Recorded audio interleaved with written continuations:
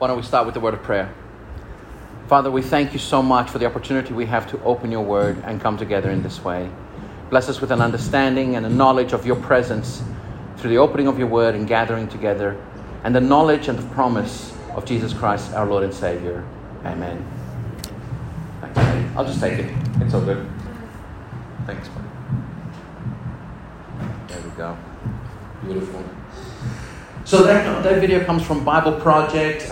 If you're interested, they've got a wonderful resource on YouTube, and you can go in there and have a look and find out more about what they've got. In our church, we're going through the journey of Easter. We're heading towards that place of connecting with the reality of Jesus Christ, our risen Lord and Savior. And you might be thinking to yourselves, how many sermons can you preach about Easter? I mean, let's be honest with ourselves. There's only so much you can talk about. But friends, what I've discovered, and what I'm sure many of you who are pastors and have been pastors are aware of, is that we can talk about Jesus' resurrection and the promise of Jesus' resurrection for a long, long, long time. And why is that? Because there is something good in it. There is something amazing in it. There is a promise in it. And here's the kicker. This promise is not something we take lightly. It's not something we should forget. It is something we should hold on to. The reality of Christ's resurrection and death. And I said it in that way for a reason. Because we often emphasize the resurrection, don't we? We do.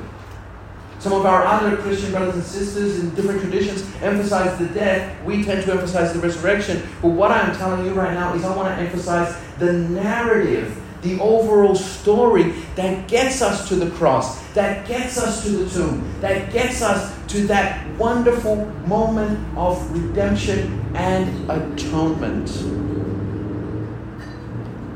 As many of you are aware, I consider myself a student of Aussie culture and the English language.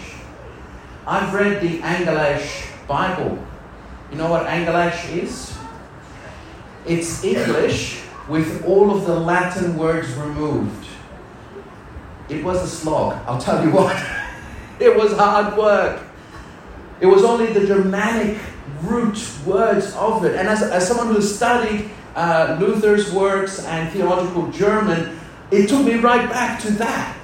Because it showed me how much the roots of English are embedded in that melting pot of European spirituality and connection around the 1600s that gave rise to a lot of the worship we enjoy today.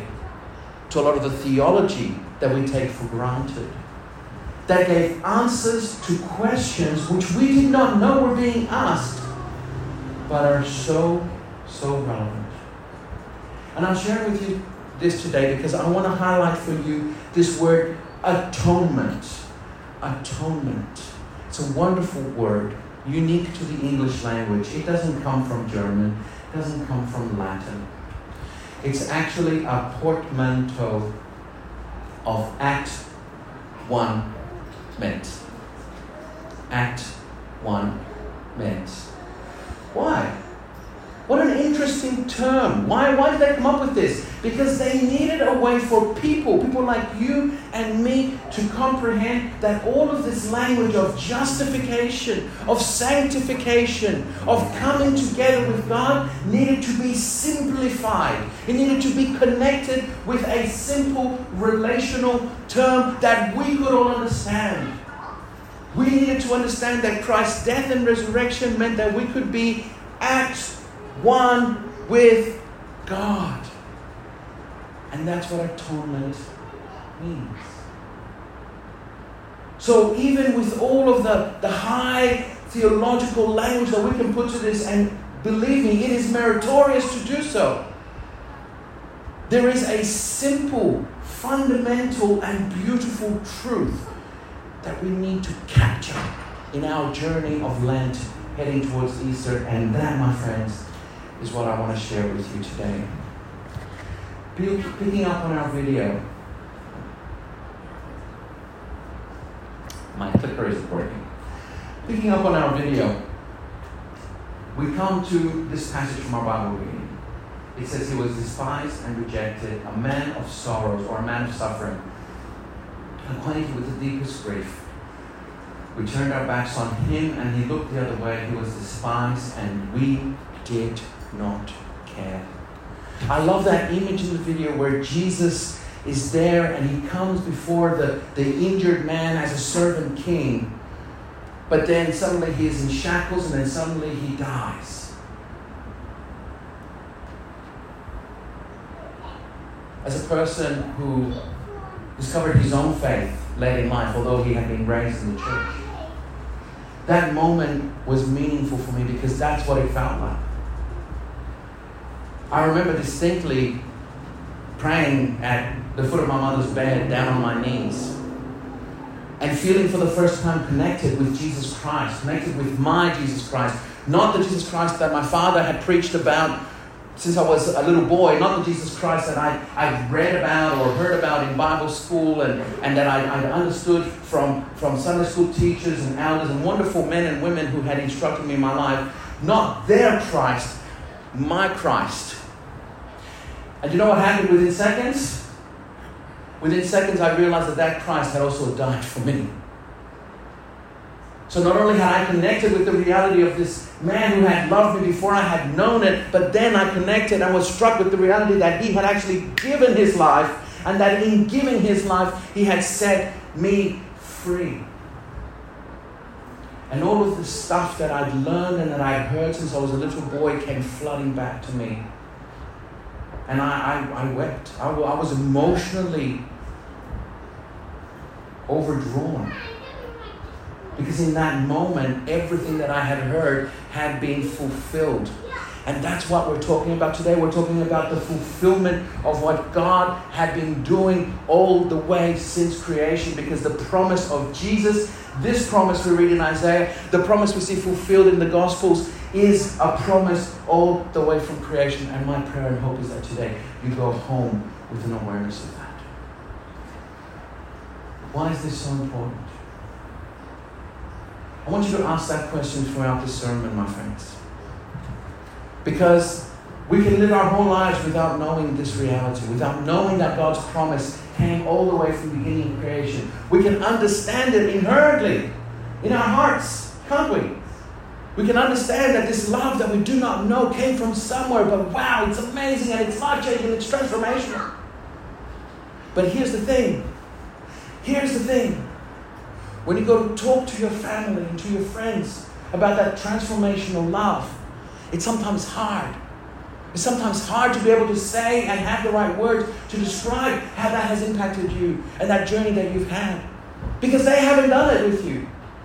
When I wept and I doubled over at my mother's bed, and you know my mother, you've met my mother, she's a minister, she loves the Lord, she's poured her life out for Jesus. Her first words to me was, "What's wrong?" She did not understand that in my heart I was breaking before the Christ who died for my sins. But she said, "What is wrong?" Maybe it was her fatigue. It was about 2 a.m. We've been praying for 4 hours. Maybe it was the fatigue. Maybe it was the fact that she was thinking about going to sleep and getting on with her day. I don't know what it was. But in that moment, just like Ananias, when Paul came to him, the one who knew Jesus, asked the very human question. And it was loving and it was cherishing, but it disregarded the simple reality of the miraculous that was happening right in front of them. So that's why I'm telling you this, friends, because it is so important as we share the reality of what God is doing in our lives, that we are equipped with some of these stories, some of these narratives, especially as we consider the narrative that comes together. Jesus himself said, "Do not think that I have come to abolish the law or the prophets. I have not come to abolish them, but to fulfill them. Whoever practices and teaches these commands will be called great in the kingdom of heaven." Before you start getting squirmy and worried, I want to tell you something.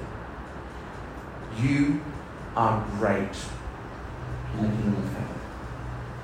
Okay? You are. You are. And I'm not just saying that because you're sitting here in church or listening online. I'm not. You are great.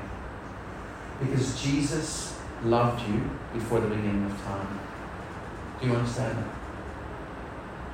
Do you hear me, church?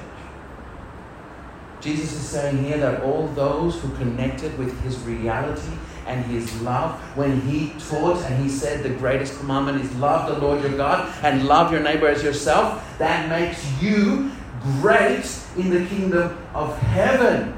Is it any wonder that when a soul calls out to Jesus, all of the armies and choirs of heaven sing with one voice? Because it is a great moment of fulfillment of the promise that God had made becoming fully realized. This is what Jesus is saying. I did not come to get rid of all of that stuff that happened in the Old Testament. The first 2/3 of your Bible, yes, it's about 2/3, it's not half. The first 2/3, if something is 2/3 full, it's pretty rich, isn't it? The first 2/4 of your Bible matter. That's what he's saying. But don't worry. Don't worry. Because what was there and what was sown in law and legalism is fulfilled in love. And what does that mean? He uses this beautiful word, plero, right? We get this word in English, plethora or plethora. Have you heard this word before? Plethora. It means plenty, lots of, doesn't it? Yeah. But in the original language, what it actually means is that something is filled. It's filled. It is up to the brim and you cannot put any more in. I want you to capture that idea. Because Jesus here is saying, the law is filled. It's up to the brim. We can't put anything else in. There are no more requirements that Christ can ask, that God can ask. Why? Because that jar is full. And in that fulfilling of the jar, we are atoned.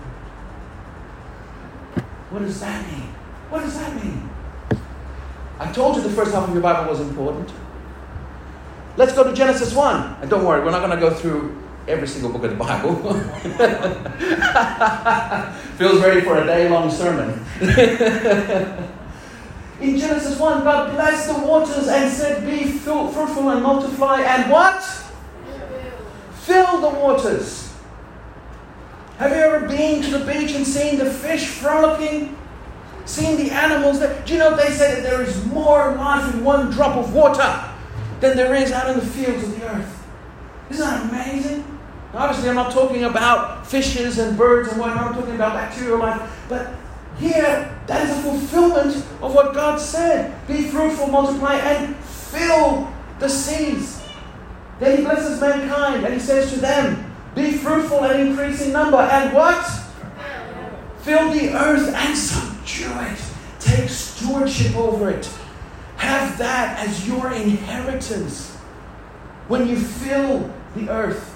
Now he's not talking, God was not talking about having people everywhere and you can't move.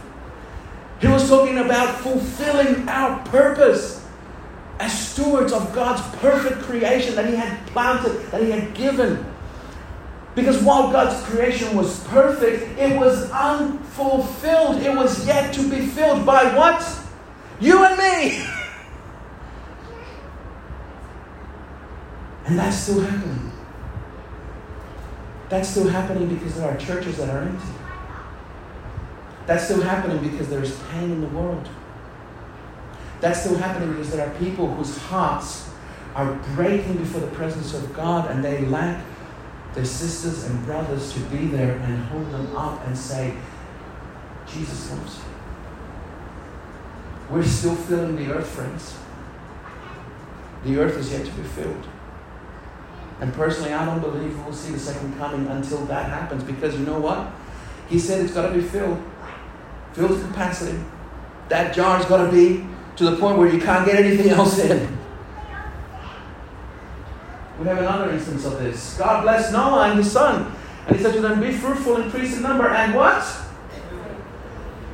Noah was saved in a wooden vessel. Does that sound familiar? For those of you online, I'm pointing at a big cross behind me. Noah was saved in a wooden vessel, and when he came out, he was told to fill the earth, because it wasn't going to be just Noah and his kids who were saved. It was going to be all of humanity. You see, this is a promise that God had yet to fully realize, and he was doing it through Noah. Genesis 1:28. We did that already. I was going to go to this one. Because I love this one. I'm getting emotional. I told Henry I wouldn't do this. Normally I'd look at her. Anyway. Moses set up the courtyard around the tabernacle and the altar. He set up the tent of the Lord. He lovingly labored with the children of Israel. The tent of the Lord was called the presence of God. That is what the original language calls it. And when everything was done, Moses prayed. I want you to hear this. When everything was done, when the labor had been made, the furnishings of gold, the tents had been woven, the cloths had been prepared, everything had been sanctified, they put it all aside. They did it with a promise. The promise was that God would fill that space. And what happened? Then the cloud covered us into meeting, and the glory of the Lord did what? It filled the tabernacle. It filled the tabernacle. In Kings, we hear that the glory of the Lord comes into the temple. Solomon is praying. The Israelites are worshiping the Lord, and the glory of the Lord comes, and they all fall face down on the floor, because they are struck as if by a wind, because the presence of God is tangible. Can you feel it right now, church? Do you understand it? This is what God does. This is how He fulfills His promises. He comes along and He fills that space. What I love about this passage, and the reason I was getting emotional, is because it comes immediately after the Israelites' incident with the golden calf. See, our God could have come along. He says to Moses, you know what? Forget those guys. Stuff them. I'm going to start again with you, Moses, you and your wife, and we'll go. You're faithful. They didn't follow. And Moses says, no, Lord, they are your children. And God says, you know what? You're right. I love them. I will forgive them. And then He comes along and fills the tabernacle. He decides as a parent, His presence is no longer going to be away from them up on the mountain where Moses needs to climb up. 80-year-old Moses. We got any octogenarians in the house? No? Oh, yes, yeah. Can you imagine climbing a mountain? She said, you're kidding. What about lovely Anne? Can you imagine climbing a mountain? No. Moses was slightly younger than you. When he climbed up that mountain, every time he needed to talk to God. You read those passages, don't you? In the Hebrew, they actually put in this sound. It's wah-ha, wah-ha, wah-ha. That's Moses breathing. Because he gets out of breath going to talk to God. I love it. I was asking my Hebrew lecturer, why do we have this weird particle? You know? And he's like, oh, that's a sound of him. And then, I love it. It's great. Jesus actually said in the previous passage, not a single mark, not a letter would be removed from Scripture, including Moses' breathing marks, so that we all know that he was tuckered out from going up the mountain to speak with God. Isn't the word great? Isn't God great? Friends, God loved His people so much that in His forgiving them, He decided that He needed His presence to be closer to them. It should have been the other way around. It should have been when they committed the sin, when they literally rejected Him by making an idol, that He went, you know what? Now I'm gone. Forget you jokers. But He didn't. He said, okay, I get it. I'll just come closer. And in the coming closer, he didn't stop. He went with them to Israel. He went with Daniel and his friends into exile. He came back with Hezekiah, and Hezekiah dug in the ruins. What is this building? What? It's got a steeple. And what is this building? He finds the Bible in the ruins. They never had the Bible before. They didn't understand it. They didn't know what it was. But all of a sudden, all of Israel cries in anguish because they discovered the word of the Lord, and they are moved by the presence of God, and their hearts are filled. We say God loves sinners, but I don't think we fully understand what that means. It means that in those moments where we need Him most, He is willing, despite our sin, to come close. That is the fulfillment of His promises. This word that He uses is male. Male is such an important word in other parts of Scripture because it talks about the reality of that which was emptied now being whole. Whole. Complete. You see, when we talk about fulfillment of Scripture, fulfillment of prophecy, fulfillment of promise, we're talking about the reality that we have a God-shaped hole inside of us. We're born with it. And that incompleteness is what God desires to fill in each of our hearts, in our lives. He wants to be there in us as individuals, but also we've got a God-shaped hole in our society, in our families, in our community.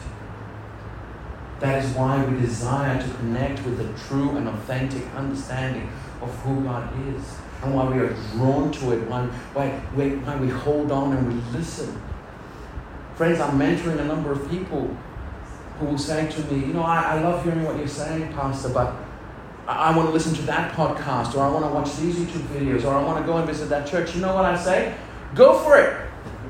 Because I don't have God stuck in my jar. Wherever you've got to find for that God-shaped hole in your life to be filled, let God work in that space. Let God minister to you in that space. This is why Christ came. Because sinners meant that the God who loves them could not come that close.